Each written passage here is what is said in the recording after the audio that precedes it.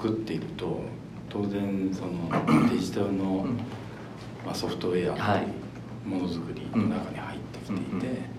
で車の空間の中には実はそういったインフォメーションってたくさんあるでしょ、今はね。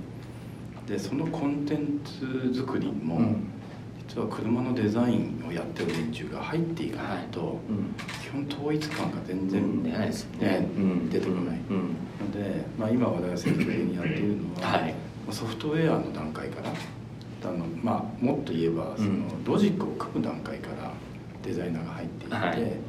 て、で車が持つその世界観とそのロジックを合わせていくっていうのを始めて、じゃないと結局最後に組み上がって車のインテリアができた時にもう全然違う世界がそこに現れてしまうね。だから当然スクリーンに出てくるコンテンツもそうだし、そこのビジュアルもそうだし、やっぱりそこのその車のそのスペースというか空間として全然違うものを語ってしまうと非常に居心地が悪い、そうですね。僕はなのでデザインがやっぱりこう統合になってるなっていうのをすごく思うんですよね。でこれやっぱりアップルのものづくりを見てても、あそこはもともとスティーブ・ジョブズがいて、ジョナサン・アイブがいてってことで、だけどやっぱりこう今前田さんがおっしゃったような、それがここに乗っかってたらおかしいだろうっていう、ごく普通の感覚、これは感度の高いユーザーが持ってる普通の感覚だと思うんですけど、ただやっぱり大企業の中でこう部門が全部こう分かれていて、ソフトウェアの部隊とか何々の部隊ってこう分かれてると、なんかその部分で作ったものをこう組み上げたものがこうそのまま出ていくパターンも多いですよね。で多くの企業がそうなんじゃないかと思うんですよね。でそれはカタログスペックで言えば満たされていなければいけないその要素っていうのが多分スペックとしては載っているはずだと思うんですが、一つの完成されたこう一つの、僕よく一つのってのはよく使うんですけど、一つのものにはなってないものが多いですよね。でそれを誰がそこをこう一個性っていうものを作っていくのかっていうところに、デザイナーが持ってる美意識とか、そういう一つの哲学のようなものがやっぱりこう反映されていくんだろうなっていう。反映されていないとダメでしょうね。そうですね。でもうやっぱり世界中でいいこうなんていうのかなものを作ってる人たちっていうのは、当たり前にそういうことをやってる人たちがこういて、で一方で全然そういうところがこうできないとか、ケアがないとか、っていうようなところの方もいてっていうふうに、すごく分かれてきてるなっていうふうなところ思いますけどね。マツダでいうと、特に僕の仕事って何かっていうと、基本的にはそのブランドを作るっていうところが最上位概念にあって、でその車っていうのは一つのブランドのエレメント、一番重要なエレメントなんですけどね、当然商品のコアなので、なんだけどそれが一つで、その他にいろんなものがインテグレートされて一つのブランドが出来上がるんだけど、人もそうなんですけどね。だからその車っていうところに降りていった中で、さっき言ったインフォテインメントっていうのがあったりするので、相当末端の一つのパーツに過ぎないんだけれども、でやっぱり社員全員をこう束ねてある方向に向けようと思うと、どんな生き様を持った企業になっていかないといけないかっていうのをみんなが理解しないといけない。でそれをビジュアルで直感的に理解できるのがデザイナーっていう職種の人たちなので、なんでブランドを作ろうと思うとそういう人間が頑張らないといけなくて、人間が指揮官でいないといけなくて、で僕がそういう立場に今いるっていうことなんですけどね。前田さんの著書の中で、エンジニアの皆さんに対しても、その意識づけを強烈持ってもらえるような取り組みをいくつかした以前はね、なかなか難しかったですよね。この対談のですね、対談シリーズのテーマが BTC ってことで、ビジネスとテクノロジーとクリエイティブってものをやっぱこう見つけて、そういうテーマなんです。そうですね。これちなみにもう始まってるんですかこれって。こういうスタートをするの。でこの密結合させてないと、一個のものはできないよねっていうところがあってですね、でそのシリーズの中では、それをこういろんな立場とか、ベクトルでおやりになってらっしゃる方々にこう対談をお願いしてるっていう感じなんですね。でその前田さんと一緒に会議参加させていただいたり、ご著書とかインタビュー拝見してて、やっぱり今のマツダの経営の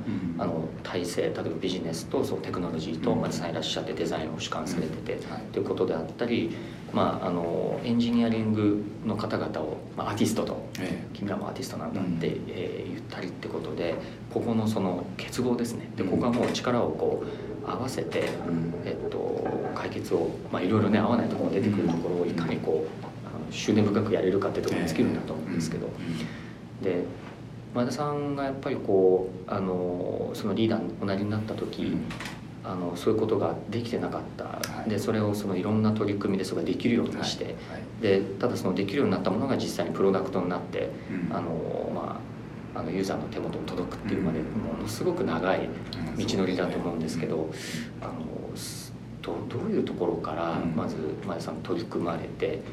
今ここに至ってるのかっていうことをぜひ今日はお聞きしたいなと思って。長いですかだからまず僕がそのデザインを束ねる立場になった時に、一番最初に考えたのがやっぱりそのマツダってどんな会社なんだろうっていうところだったんですね。で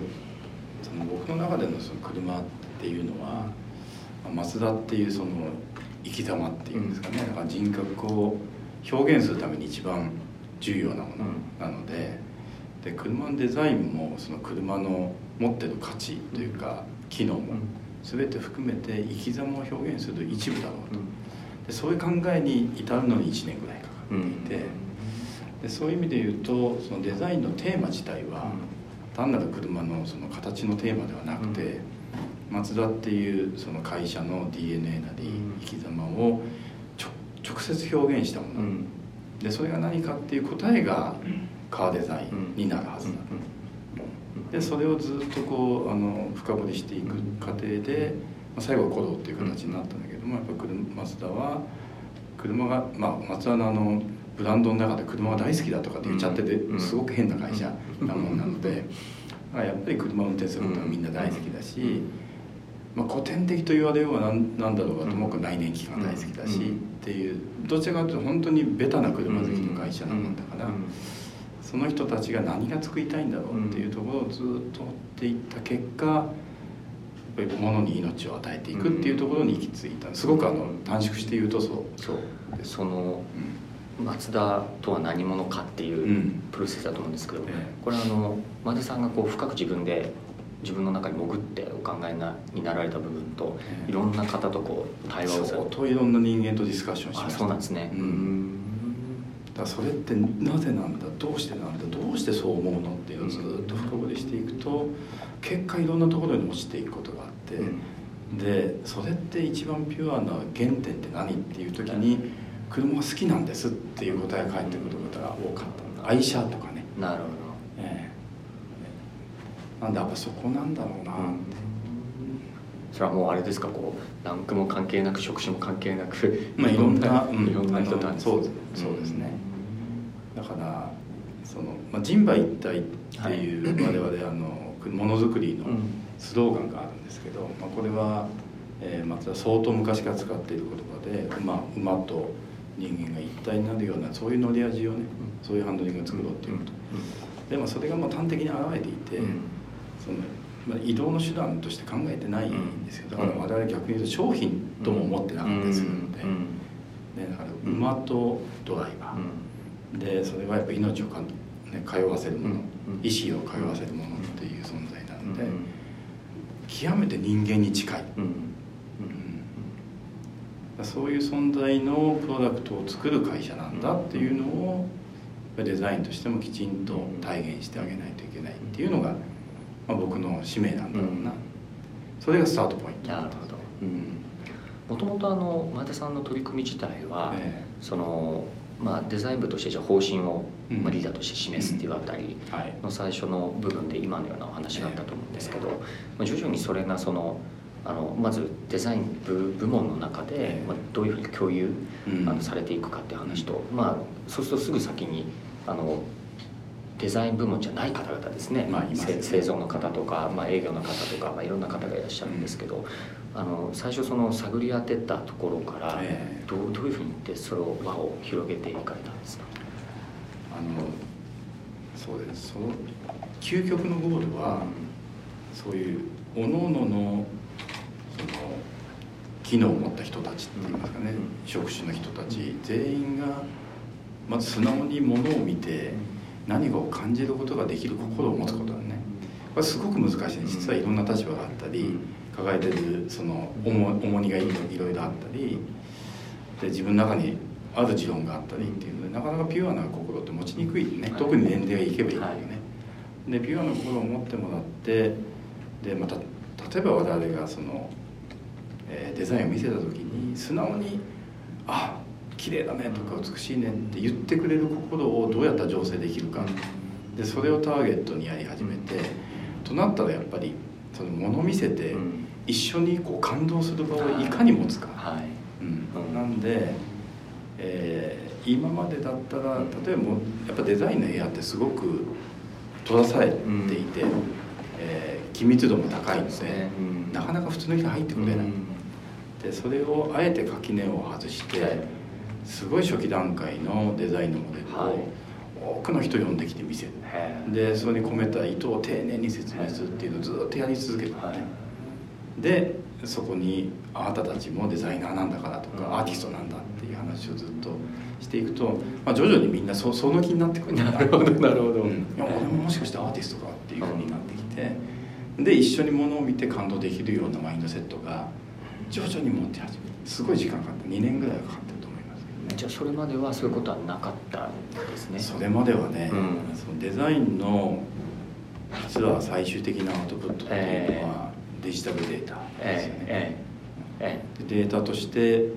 次のその下流である設計部門に渡すとか生産部門に渡す。だからこれが我々の仕事なんだけど、インアウトなんだけど、そのアウトがデータになってしまうと形がないでしょ。でデータを見て彼らはそのパソコンの中で仕事をする。でそれをやってる限りはもう絶対そういったものが伝わっていかないので、まずはその渡すものを変えようと。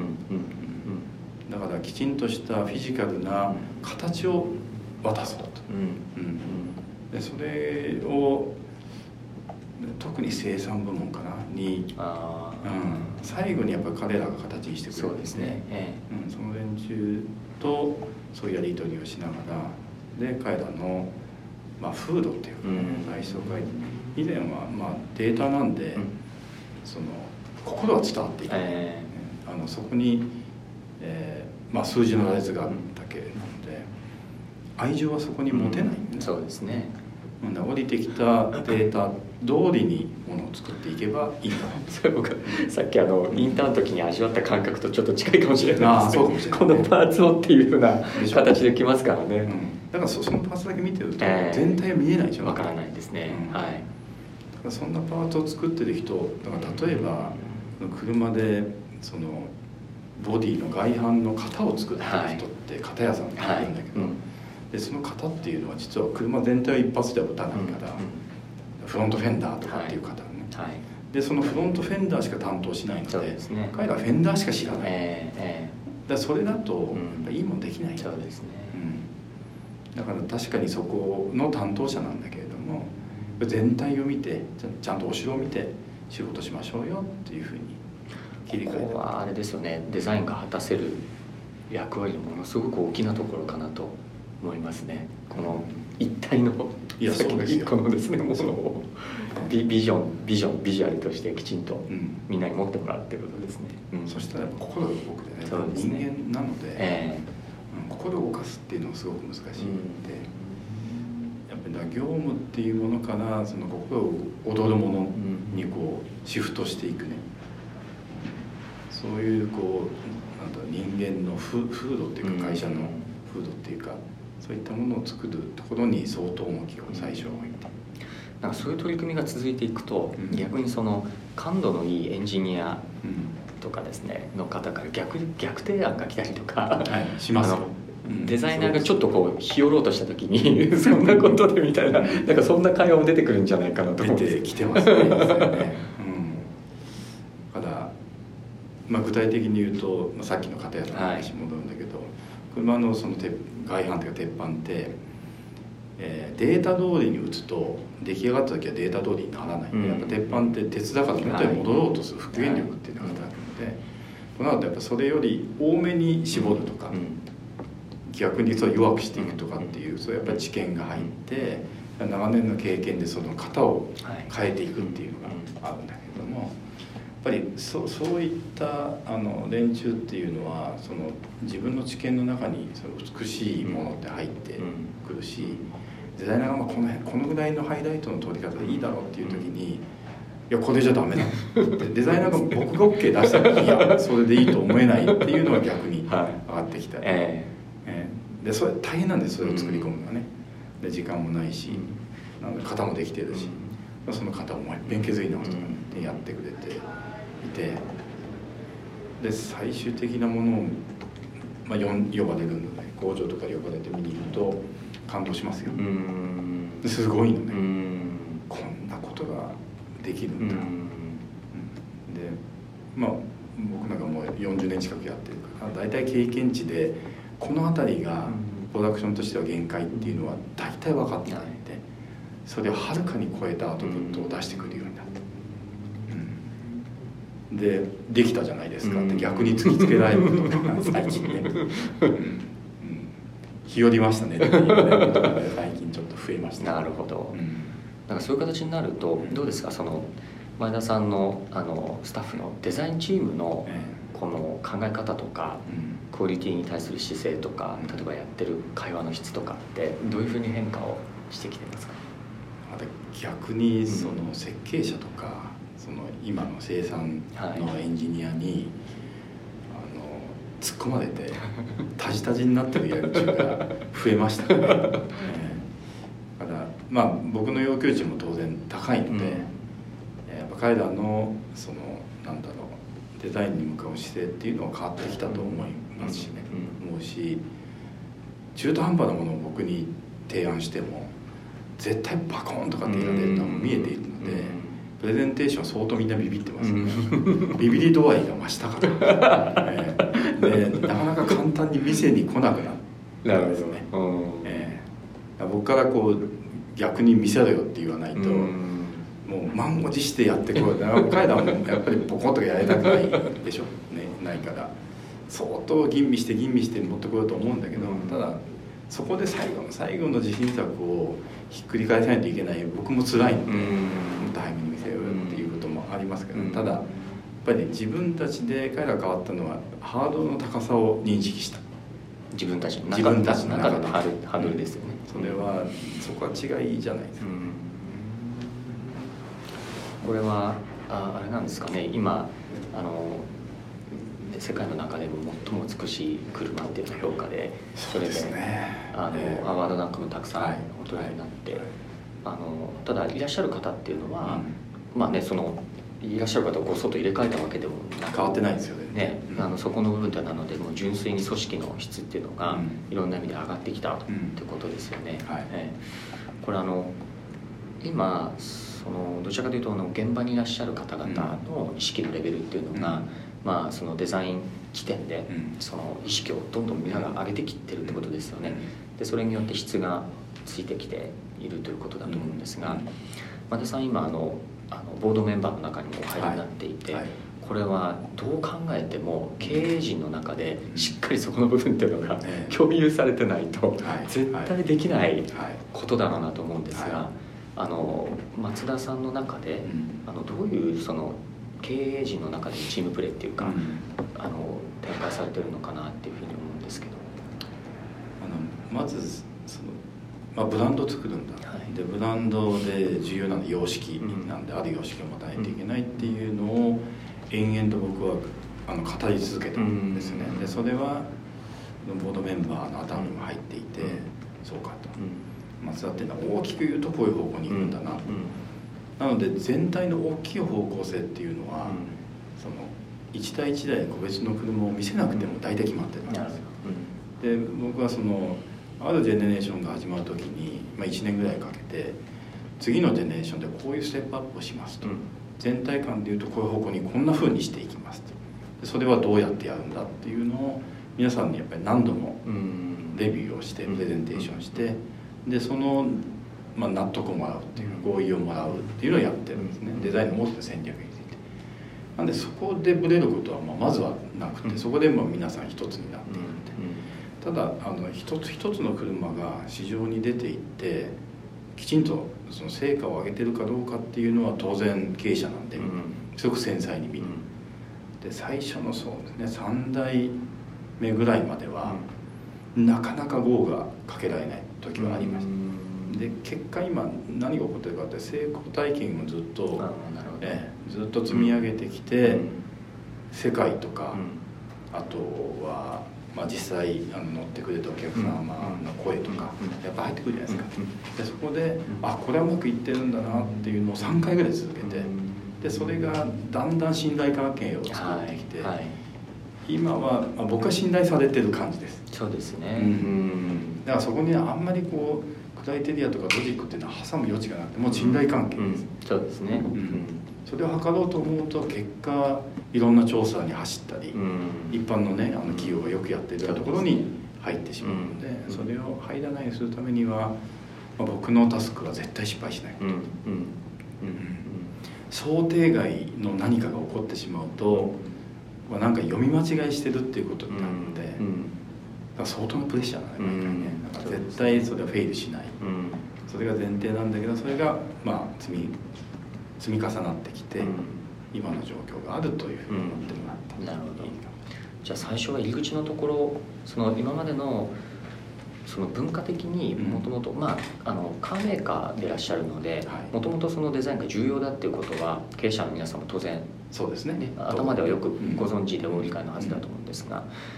今の松原さんどちらかというともうデザインをなんですかね、ぐーっともう経営の戦略を中枢に置いていくようなことだと思うので、やっぱりその普通の他の企業の方からすると、どういうチームで、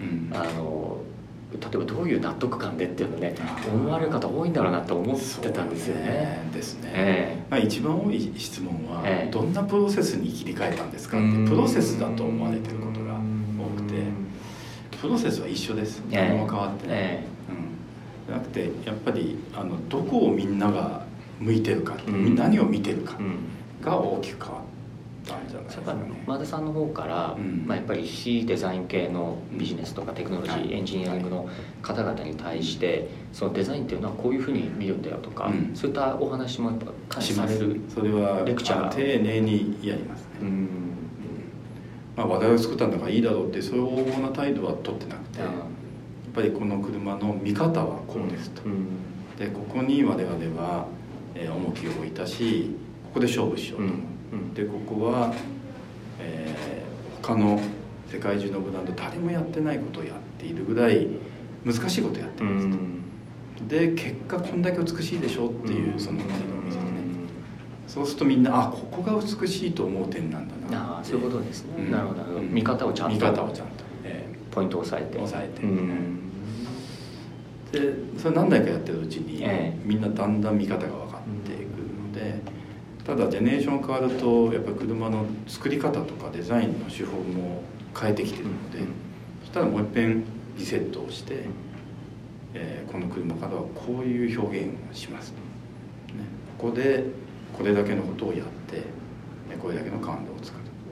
だからこういう見方をしてくれっていう話をまずジェネレーションの一番最初にもう何度も何度もやります。もう役員会のような場所でずっと延々と言い続けることごとにまだ言ってるっていう感じで言い続ける。なるほど。相当しつこいです。それぐらいやってようやくそのベースができるってことですかね。なかなかそんなに簡単にそうかっていうふうによく経営者の方々と話をすると、やっぱり数字の話っていうのは非常に誰が見ても数字になるので、会話が共通言語として成立しやすいから、人間っていうのはどうしてもその共通言語に頼ってチームで思考するので、だからどうしても数字っていうのに会話が支配されがちになっちゃうんだよねって、これ頭で分かっててもそうなっちゃうんだよねっていうで、一方で質の話っていうのは、例えばね、自分が好きな料理がそれぞれ違うと同じぐらい質っていうのは、なかなか言葉で特に特定できないものなので、でその特定っていうかそのぼんやりしたものでいわゆる合議をすることが難しいので、質の話が置いてきぼりになるんだよねって話をよく最近経営の方々から聞くんですよね。そうよね。だからまず認識としてデザインの良し悪しは好き嫌いだろうっていうところから入ることが多いね。以前は松田もそうだったんだけど、で我々が何に続けたかっていうと好き嫌いじゃありませんと、デザインには絶対値がある、でここまでは絶対値で、ここからその絶対値をクリアした上で右か左かっていうのはテイストで好き嫌いがありますと、ただ絶対値ここまで持ち上げない限りは好き嫌いの領域には行きませんっていう話を延々とやって、デザインの絶対値っていう話を相当やってますね。で絶対値はどうやったら上がるか、何によってできてるかっていうのをやっぱりそのロジックを丁寧にやっぱり説明したり、そういうことをやってる。前田さんはもともとねデザイン、そのアートっていうところからお入りになったんだけれども、そういうバックグラウンドが違う方に、いわゆるここの本質というか、ポイントっていうものをかなり具体的なものも使ったり言葉も使ったり、ビジュアルも使ったりって、相当丁寧にその説明をね、昔からあれなんですか、前田さん若い頃からそういう。いや僕も高さんと一緒で、工学部なんですね、もともと。あ、そうなんですね。工学部系で、だから芸術系ではないんですけど、で工業デザインを学んで上がってきたんだけど、やっぱりなんでしょう、やっぱり形を見るときにどうしてもそのロジカルにどういう要素でどう構成されてるからこうなるんだっていうのはある程度考える癖がついていて、そこがちょっと普通のいいでしょうっていうパフォーマンス系とはちょっと違うかもしれない。そこは丁寧にやって、ただ基本はアーティストですからね。で自分がそのいいか悪いかとか、右に行くのか左に行くかっていう判断は全部直感、直感で、もう5秒以内ですね、大体ね。なんだけれども、ただ説明する時は、僕のミッションというか役割はその人たちの心を動かして、全員味方にしないといけないっていう大きな責務、だからマネジメントやってるわけなんで、だからそれはね、相手の心を読みますよ。やっぱり役員におなりになってからもそこをずっと磨かれてきたってことですね。磨いてきました。だって言葉重要でしょ、すごい。そうですね。言葉重要だし、言葉も重要だし、その形の分かりやすさもすごく重要なので、デザイナーがたくさん語り始めると大体エクスキューズばっかりが多いので、デザイナーのプレゼンテーションでいっぱいデザイナーが語る時は大体ダメな時が多い。わーっと語り始めたらもう聞かない、ああ分かった分かった、もうダメだなみたいな話、なんだけど要所要所をきちんと丁寧に言ってあげるっていうのはすごく重要だし、背景にある物語をやっぱり知ってみるのと知らないで見るのでは全然違う。そうですね。あと最近の松田さんの取り組みを見ていると、最近谷尻さんと一緒に店舗を作りやってますね。あともちろんその CM で流れるムービーとか、先ほどビジョンクーペのあれもね、素晴らしい映像だなと思ったんですけど、では苦労した。はい。そのデザインがいわゆる見るこの傘の部分の幅っていうのが、ややもするとその他の一般的な企業だと、例えばリテールで売る現場はそれはもうそこの人ですよと、例えば広告とか、企業広告と、いわゆるプロダクト広告でさえ分かれてる場合もありますからね、そういったところを全部デザインの目で一貫したそのコントロールをやって、これはもう前田さんが自分のお仕事としてブランドってことを置いてらっしゃるからだと思うんですが、ここの部分っていうのも前田さんがやっぱりお入りになってから少し変えてこられたんですかね。相当そこには重きを置いてやってきてまして、一番最初に何をやってるかって言ってブランドを作ってるんだって、そこには様式があると、で様式作りの一つなわけですから、だからその中に車デザインがあるっていうちょっとね、だから目標値を高くしたのと、我々のカバレッジはそれで広げてきて、でそのブランドがある形を持つと、ブランドの様式を作るものって大体ほとんどの企業がデザインじゃないですよね。そうですね。よくご存知だろうけど、マーケティングもしくは企画の方に、ブランディングっていうのがひっついてきて、でそれが様式を作る時に全部社外のあるサプライヤーを使うっていうケースがすごく多いので、となると基本やっぱりそのものづくりとブランドっていうのが離れていってしまう。そうですね。でそれはダメだというので、我々は全部中でやろうと。で一旦デザインその本部で全部取り込むような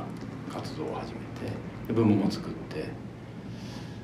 ただ取り込みすぎて今パンク状態なんですよね。相当しんどい。そうですよね。多分彼もいますから、もうオーバーワークなね、ワーカーホリック状態じゃない。かつあれなんですよね。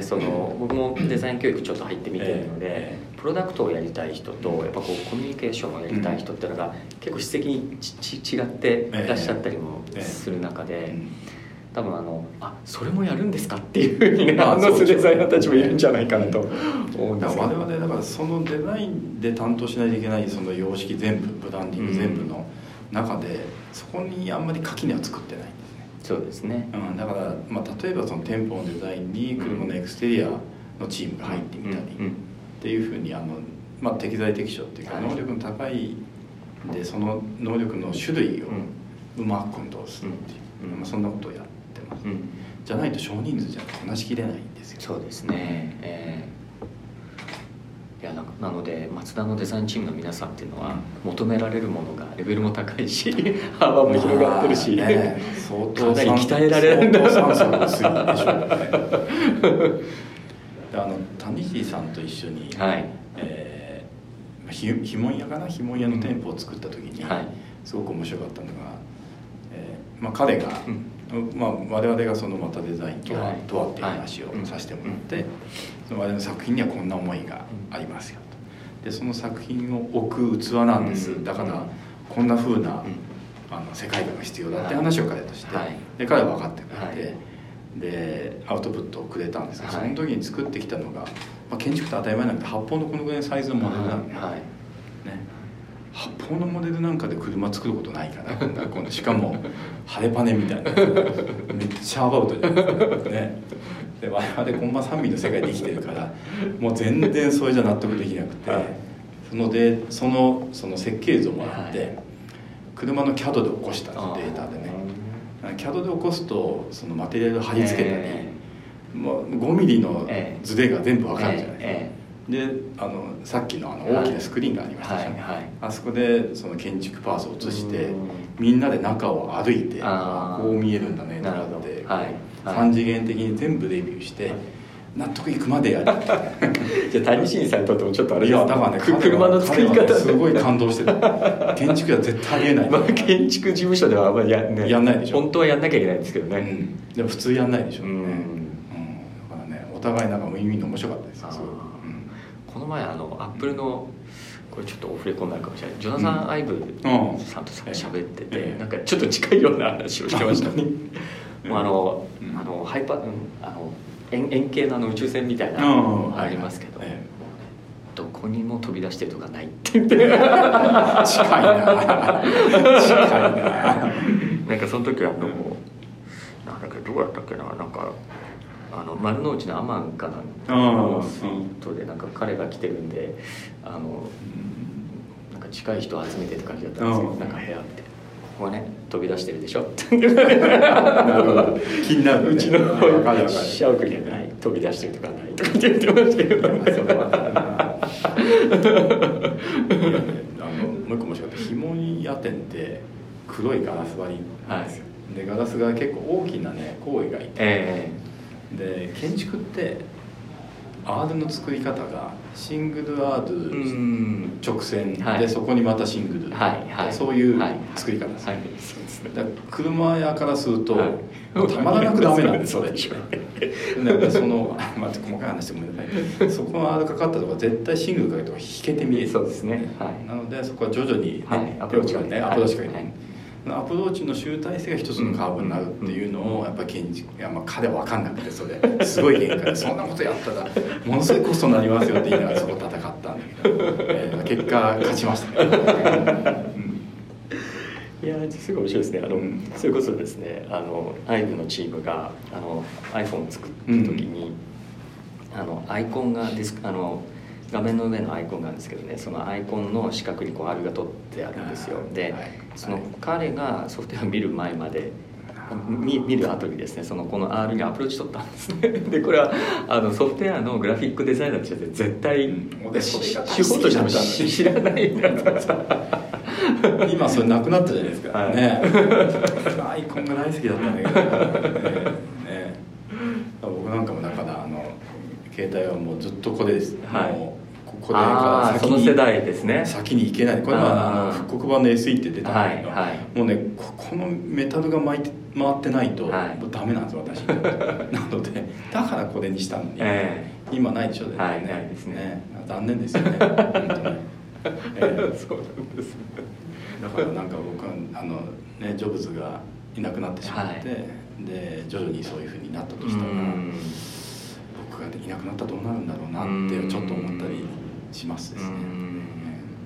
相当しつこい人がいないと難しいよねこういうのってね。前田さんが今そのデザイン組織の中で、教育っていう意味ではトレーニングでもいいんですが、どういうことを今重きを置いてやってらっしゃいますか？インハウスでは、ちょっと特徴的なのが、カーデザイナーは当然カーデザイナーでスケッチワークとか、そういうところは徹底的にやりますし、やるんだけど、特にモデラーっているじゃないですか、で今の一般的なそのクレーンモデラーとかっていうのは、そのデザイナーから指示を受けて、指示通りに作るのがモデラーなんですね。でそれで一応彼らの役割っていうのは全うできてるんだけど、その場合それは絶対ダメで、自分たちでもイメージを作れと、だからその指示がなくても形を作れっていうのをやっていて、フリーでいろんな形を作るっていう教育をしてる。教育っていうかね、スカルプターもうそうなんですね。アーティストになれなので、自分で本当に作品を作りなさい。だから車のデザインじゃない作品でも何でも構わないので、自由な時に自由時間使って、あんまないんだけど自由時間でそれで自分たちで作品作りをやれ、時々持ってきますよ、すごいの、前田さんちょっと見てくれ、車は全然関係ないんですけどね、そういうのが我々の中での一つの教育かもしれないし、それによってそのデザイナーしか車のデザインをやらなかったのが、もう3倍も5倍も多くの人が車のデザインを考えるようになる。だから直接車のデザインじゃなくても結果何らかの形で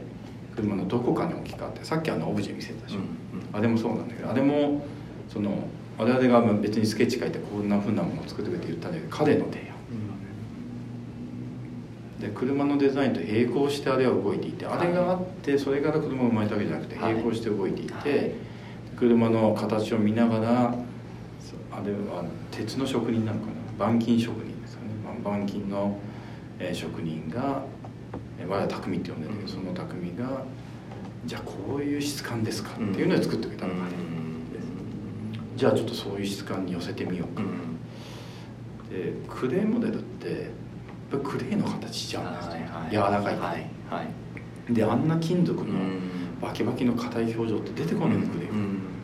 あれを見てあれを知った上でクレーンモデラーがクレーンに落とすっていうのを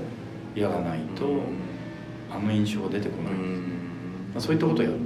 す。なるほどね。ちょっと教育と言えないかもしれないけど、ちょっと特徴的な、いやそれは圧倒的に感じますね。やっぱりこの近年のやっぱりマツダデザインってやっぱこう量感ボリュームだと面の、なんですかね、もう絶妙なコントロールの部分だと思うんですけど、あれはやっぱりこうモデラーさんたちの位置づけが他のカーメーカーさん、特に日系のカーメーカーさんと違うんですよね。いろんな本とかでも書いてますけど、我々のモデラーの中で匠と言われるクラスがクラスのやつが数名いるんですけど、職位は部長、読みました。部長よりも上ぐらいを今作ろうかなと思ってるぐらいなんで、意識が全く違うんで、マツダデザインのその今おっしゃってくれたその量感とか、そのフォルムのクオリティは俺が作るんだっていう意識で自分たちがそれを作ってるってことですよね。実際のその車作りになると、まあその個性がいろいろあると思うので、まあどなたが担当されるかによってちょっとチームワークのやり方も違ってると思うんですけど、そのまあモデラーと、まあ、デザイナーの皆さんっていうのが基本的にあれですか、タッグを組んで作っていく、当然タッグを組んでってことですよね。対話しながらして、デザイナーが描いて、でそれの指示じゃなくてデザイナーが描いてモデラーが描いて、同じお題で同時スタートする、で両方が両方の提案を作ってきて、面白いですね。で中には当然デザイナーのスケッチでモデラーが作る場合もあれば、それはねデザイナーが優先してモデラーがそれを追っかけていくってタイプですで逆もあります、モデラーが優先してデザイナーがそれに形を乗っけてくる、それでインスピレーションを得てスケッチを書きに入る、だから誰が先とか誰が上とかない、いいものがいいと。なるほど、そこもしかしたらちょっと特徴、それはかなりオリジナルですよ。やり方としてはその通りですね。でもさ、もともとクレーモデラーの質が高いので、そういったヘリテージもあるし、そこを大事にしようっていうのはもともとあったんですけどね、そういったポジションになってそういう責務を負っているので、モデラー自身もすごく成長して、やっぱり相当思考回路が変わってきているし、いろんなものを見て勉強しますし、そうだから自らすごい勉強してますね。なるほど、面白いですね。面白いですね。やっぱ前さん一人一人の働く人たちの中にプライドっていうか、それをいかに顕在化させて、それが最終的に車自体のプライドに結集していくっていうような、そういうところをやっぱり、ね、リーダーとしてやっぱそれはデザインかもしれないけれども、デザインよりもうちょっと大きい話ですよね。そうですね。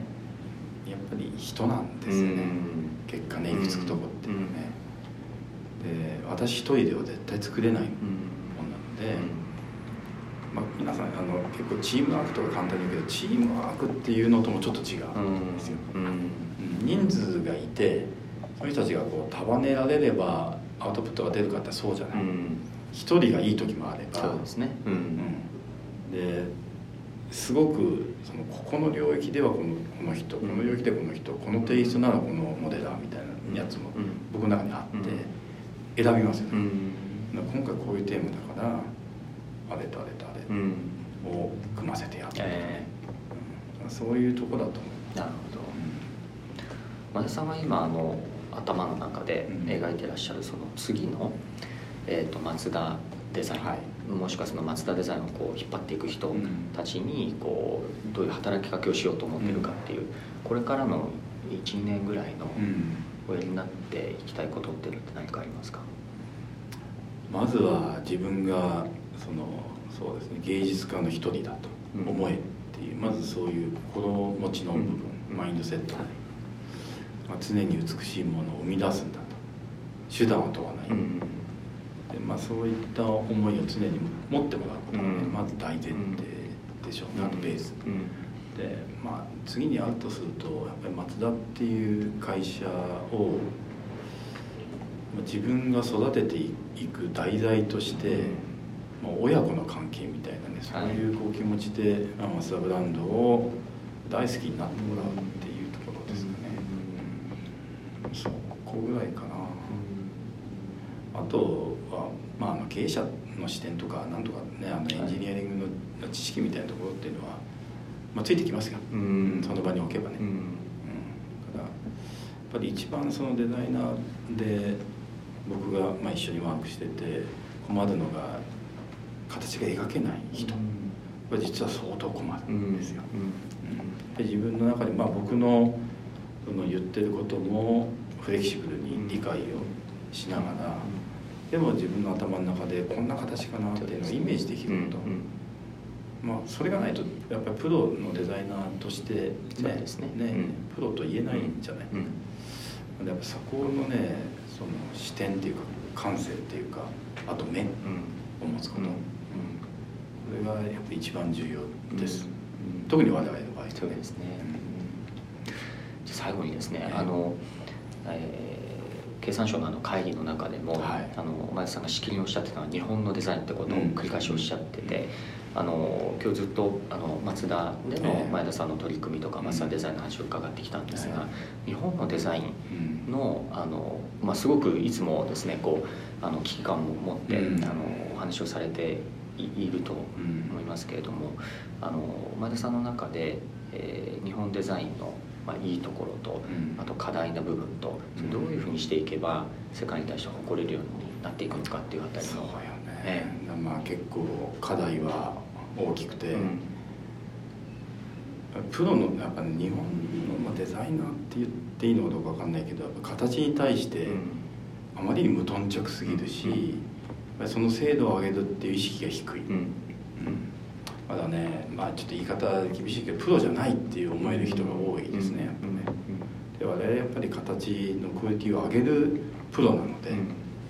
そのプロ意識っていうのはやっぱり欠落しているのがね、やっぱ日本の、工業デザイン業界の今の課題が最大の課題な気がします。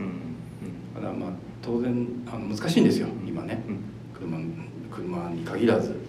形を良くするのって、いろんな制約があるから、ただね、制約がある中でものを作るのが一番世界中で得意なのは日本人だと思うんですよ、ね。だからフリーにやれって言ったらもしかしたらちょっと苦手かもしれないけど、ある制約の中で素晴らしいものを作るっていうのはもともと日本人はお家芸として得意じゃないですか。そこをねやっぱ生かさないとダメかな。例えば車でいうと軽自動車だったり、日本の、美っていう意味で言うと日本庭園だったり、あと制約の中で最大感動的なものを作る、素晴らしいものを作るっていうのに秀でた能力を持つものだと思うんでね。なのでそこで能力を発揮させたいなと思いますし、日本の美意識と奥ゆかしいしでも精緻な、歴史的に見ても素晴らしい、レベルの高い、美に対する感覚っていうのを持ち続けてきた国民のはずなので、今ねちょっとだからあまりにいろんなものがあって混沌としすぎていて、やっぱ我々リーダーがもう一遍そのベースに何があるのかっていうのを考え直さないといけない時代、今がラストチャンスかなと思ってるんですけどね。今やんないと日本ってまず存在感がまた全くなくなるんじゃないかなと。なるほど。ここら辺があれですね、多分教育の話もあるし、個々の企業の話もあるし、そこで働いてる個人の、方々の話もあるし、どこがきれいになってくるかは分からないですがですね。だからプロ意識を持たないといけないと思いますけどね。ありがとうございます。どうですか、皆さんの方から追加の質問とか。一点研修からお伺いしたいんですけど、最終的にそういった形に対するプロフェッショナルを増やしていくっていうことの先に、結果としてそれが前田さんの立場のミッションの一つであるマツダっていうブランドを高めていくことにつながるということを解釈しているんですけども、大局観を持ってマツダっていうブランドを高めていくんだっていう意識を持つ人っていうのも、やはりそういったお取り組みの中で増えている印象ってあります？やっぱり自分たちで作った、商品をまずは作品と思うねって言っていて、でそれを作品だと思える人がまず増えてきたんです。で作品だと思うとやっぱりそこに愛情を込める。であと会社自体がボリュームメーカーではないので、もともとサイズもコンパクトだし、ターゲットとしている人たちも相当先鋭化させているので、世界で 2%、3% ぐらいなんでね。なんで生き様をともかくこうクリアにしてきたんですよ。でそれに共感してくれるやつは増えてきてます。で今だっていろんなことできるじゃないですか。別にこっちじゃなくてもいいのね。だから生き様を他の方向に振れば、例えばもっとデジタルな方向で世界一になるっていうのもありですよ。それって全然否定してないんだけど、我々しかできない生き様をみんなで味わっていこうよってやってて、それはねベタな車好きはみんなそっちなのでもともとね、ガソリンの匂いを嗅ぎたい人たちばっかりだからそういう意味では共感者はすごい多いと思いますよ、だからすごい変わった会社になってしまっているかもしれない、今の時代は全く反映してないかもしれない、でもまあいいんじゃないですかねそういうふうに一枚岩になってきたというか、その同じところで上がれる人たちっていうのが増えてきたというか、なんでかって言ったらみんないろんな責務を負っていていろんな職種についているけれども、例えばそのマツダのエンジニアリングの方向性っていうのが、ブランドと合致して、しかもデザインと同じでって基本全部同じ方向向いてるね、これがねもしかしたら特徴かも。誰に聞いても多分同じような話ですよ、これがちょっと今までのマツダの中ではなかった出来事かもしれない、でそういう意味では仲間が増えた感じです、いやデザイナーおじさん頑張ってるあれなんですね。なんかあれなんですか、ご親族らしいです。初めて知ったんだけど。おじが松田さん。松田のデザイうちのエース級のエクステリアデザイナー。あ、そうなんですね。連れてきてもらいました。松田のデザインっていうのをブランド価値を高めたときに、カーデザインの枠にとらわれないそのデザインのそのプロダクトの可能性っていうのを前田さんの中で考えとかあるんだろう。松田のデザイン様式を作るって言ってるじゃないですか。で様式を司るものの中には車以外のものっていっぱいあるし、で我々の中ではマーチャンダイズと言われるいろんなその商品もあるじゃないですか、車以外の。それも手掛けようと思ってます。近々資生堂のクリエイティブディレクターの方と一緒で、そうですか、前田さんの香水を作ったって話をされて、そうです作ってもらいましたね。鼓動フレグランスってとんでもない代物を作って僕がオーダーしたのがその車を感じさせてくれって言ったね、香水で、香りにまあね、その調香師の人はすっごい悩んでました。車の匂いってご法度なんですよね、香水の世界では。だって鉄、油、ガソリン絶対香っちゃいけないじゃん。それを感じさせてくれっていうのね、相当悩んだけども最後できたものはなかなか良かったです。僕はもうこれ来たっていう感じ。信藤さんっていう信藤さんと本当先週だったかな、ちょっと1週間前に一緒で、本当にそうですか。前から何回か仕事ご一緒させていただいて、実は前田さん松田の本社で前田さんにインタビューに行くんですよろしく伝えておいてください。仕事は難しかったとか言って信藤さんがおっしゃってました。言ってた、こんな難しい仕事を受けなきゃよかったって言ってた。でしかもそのボトルのはこうガラスのクリアなボトルがあって、でその形もすっごいこだわったんだけど、キャップがあるじゃないですか。このキャップは金属で作ったんです、ちゃんとダイキャストで作ってますのでそういうのもやってしまったので、もういくらコストかかってるかよくわからないという代物を作ってしまう。もう売り物にならない、値段が高すぎて、資生堂でも初めてだったんですね。そうでしょうね。お互い面白かったですね。面白いですね。目に見えないものっていうのにつながるのも面白いです。だから本気のなんか、勝負っていう言い方は悪いけど、やっぱりマスターデザイン対資生堂デザインチームが全力をぶつけ合ってなんかコラボレーションはね、もう本当に忘れられない、だから本気になれば日本の工業デザインもまだまだクラブなんですよ。そうですよね。日本人ね決して劣ってないですよ、今はカーデザイナーっていうと中国とか韓国が主流ですけどね、ものすごいたくさんカーデザイナー放出している、ご存知でしょう、なんだけど日本じゃ決して劣ってない、だからどうその心持ちの部分かな、甘えないことじゃないですかね、意識を持って真剣にやれば。だからやっぱデザイナーがやっぱ企業の中でもっときっちり責任持ってリーダーシップを取るっていう、そこの芽生えなのかなとも思いますけどね。やっぱり車カーメーカーさんはやっぱりもうボードメンバーにカーデザイナーさんがいらっしゃるっていうのはある程度ね、常識になってるし、やっぱり僕もいろんなメーカーの家電のメーカーさんとか行くと、やっぱり自分たちが主役だって思ってらっしゃる方少ないですもん。そうですね、確かに。やっぱりプロダクトを自分たちがやっぱり作ってるんだっていうふうにあんま思ってなくって、多分その商品企画とか、どっちかというとエンジニアリング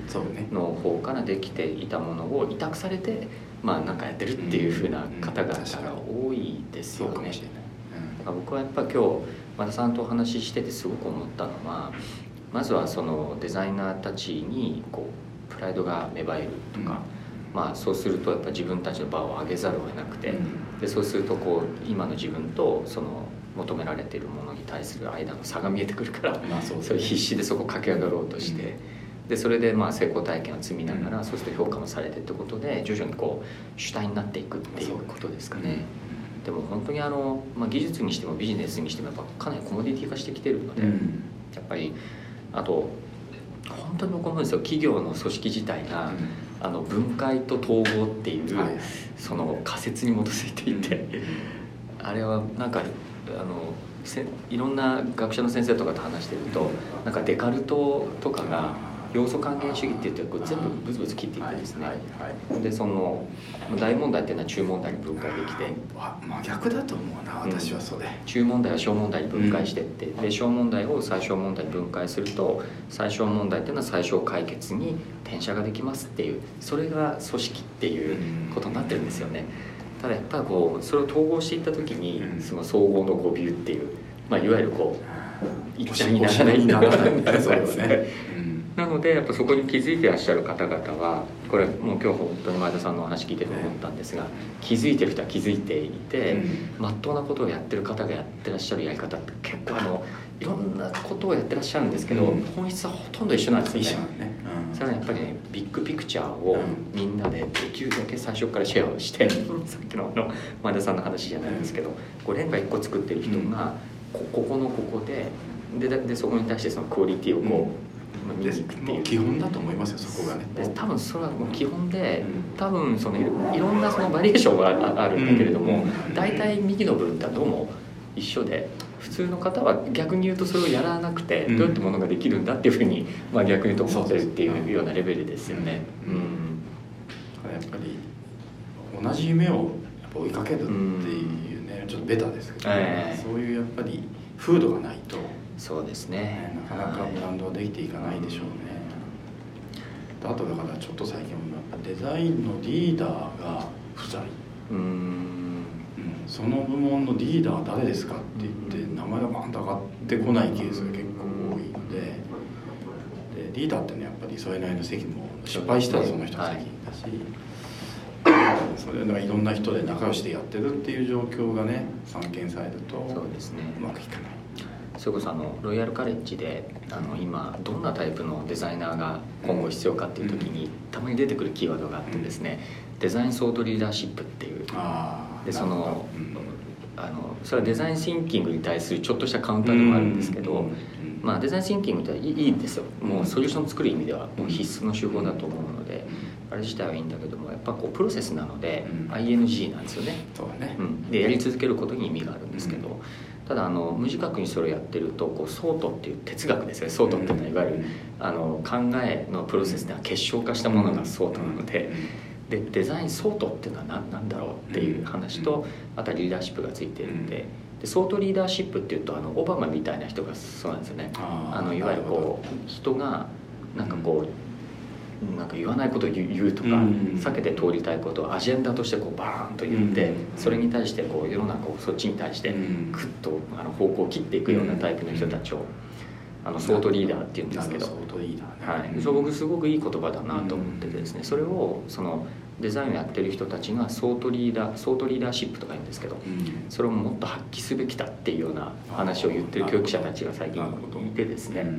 でそれは自分のアーティスト性を表現するとかソリューションを作るデザインとかいろいろあるんだけど、なんか今そのソートリーダータイプがちょっとこれ世界的に見ても少し少なくなってるんじゃないか、それは日本だけじゃなくてですね、だから僕らはどうやったらそういう人たちを育てられるんだと、でそのソートリーダーっていうのは政治家だったり、例えばその会社の経営者だったりいろいろあるんだけども、そういう人たちとこう対峙して、その自分の考えをくっきりと話をして、相手に対してなるほどそうかっていうふうにこう思ってもらうような、レベルの人間たちをやっぱたくさんやっぱ作っていかないといけないんじゃないかみたいな話をね、大きな課題でしょうね。そう言ってますね。教育でなんとかなる問題じゃないかもしれないけどな、どうかな。そうですね、教育で多分教育だけではないですね。ただやっぱりそういう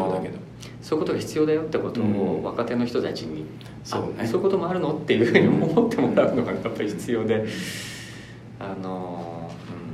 それはすごくありますよね。なるほどね。カウンタープロポーザルっていうか、カウンターのそういう思想が出てくるのはウェルカムですね。いや、ありがとうございました。もうダラダラとくっちゃべりましてごめんなさい。コーヒーとか全然デザイナーさんたちはこのビルに皆さんいらっしゃるんですか？大体このビルにいます。この2階っていうのが先行デザインの部屋なんです。僕は今3階で職員室と呼ばれてますけど、それが3階である、そこから上にプロダクション系のデザインがそうなんですね。アドバンスト系と量産系の方々っていうのは部門としては別、部門としては別なんだけど、垣根は低いのでしょっちゅう入れ替わるんですよ。そうなんですね。アドバンスやってずっと新しいもの出してると疲れるので、疲れたらちょっとプロダクションに行きたいっていうと生かして、プロダクションずっとやり続けるとそれがそれでまたくためてくるので、ただちょっと自由にやりたいっていうとこう循環させるように。デザイン部の中だと今グループはどんなグループが何個ぐらいあるんですか？一つはプロダクションデザインっていうその商品をやるグループと、アドバンスデザインっていう専攻をやるグループと、モデリングスタジオっていうモデルを統括しているグループと、あと彼がいるブランドを統括しているグループと、あとデザインエンジニアリングのグループ、これでデザイナー出身のエンジニア、そうなんですね。中には本当にエンジニアから来てる人もいるんだけど、そのやっぱりデザイナーが絵描くのが上手いデザイナーばっかりじゃないので、クリエーションよりも、そういうエンジニアと協業で何か作るのが上手。そこはじゃあブリッジする。ブリッジする。それを集めてそのグループを作ってて。カーメーカーさんの中でもけどデザインエンジニアリング部隊がいるところってそんなに結構少ないですよね。エンジニアがいる部隊はあるんだけど、デザイナーがエンジニアやってる部隊はあんまないかもしれない。ないですね。だからね、僕の基本の考え方は各々に能力があって、それは上下じゃなくて左右なので、それを最大化する部門をきちんと設けているっていうことを無駄遣いしない。デザインエンジニアリング部隊は僕は知りませんでした。松田さんの中に優秀ですよ、なかなか。最近ね、あれですよ、IT 系の会社でもクリエイティブテクノロジストみたいな感じで、いわゆるデザインエンジニアリング部隊ですね、持つところ増えてますね。でしょうね。やっぱもうすり合わせなんですよね。最後はもうクオリティがやっぱ出るのは人が他社がやらないレベルでいかにすり合わせるかっていうところ。デザイナー対エンジニアっていうふうになってしまうと、なりますね。なりますね。はい。やっぱ各々がやりたいことはどうしてもなかなかシンクロしない。そこをシンクロさせようと思うと、デザイナーがエンジニアになり、エンジニアがデザイナーになるっていうことをやればね、お互いの痛みがよくわかるし。その舞台は前からあったんですか？いや、それも僕が、このポジションになって4年目ぐらいに作って、4年目にそれ作って6年目にそのブランド系のそうなんですね。6年目からですね。徐々に拡充していってる。面白いですね。BTC 的なところでいくと、そのデザインが大体あれなんですよ。ですね、それこそデザイン系のあれでいくと、イノベーションと、こっち側にブランドがいて、大体ブランドっていうのはチーフマーケティングオフィサーとか、マーケティング部門の人はいるんですよね。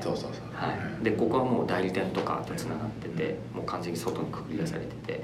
でテクノロジーの方とは結構断絶してたり、まあ、クリエイティブセンターと事業部とかってなんか別になってたりしてここが全然意思結合してないっていうのはよくあるんで、よく僕BTC でいくと B とC ですね、デザインの間をこうどう結合させるのか、こう多分ブランドで。でテクノロジーとデザインを結合させるとデザインエンジニアリングなんだろうなっていうふうにずっと思ってるんですけど、もうあれですね、松田さんの中で完璧にやっぱりそのものづくりをやってる人がそのやっぱ会社の柱だっていう、それがやっぱ松田の特徴かもしれないね。いやでも面白いですよね。エンジニアリングがブランドコミュニケーションにはいかないですよね、これどうしても。プロフェッショナル直接はね。でここにデザインがはまるとこことここが連結するっていう効果が結構あると思いますよね。でここつなげるのがじゃあどこかなっていうと多分デザインぐらいしかないんじゃない。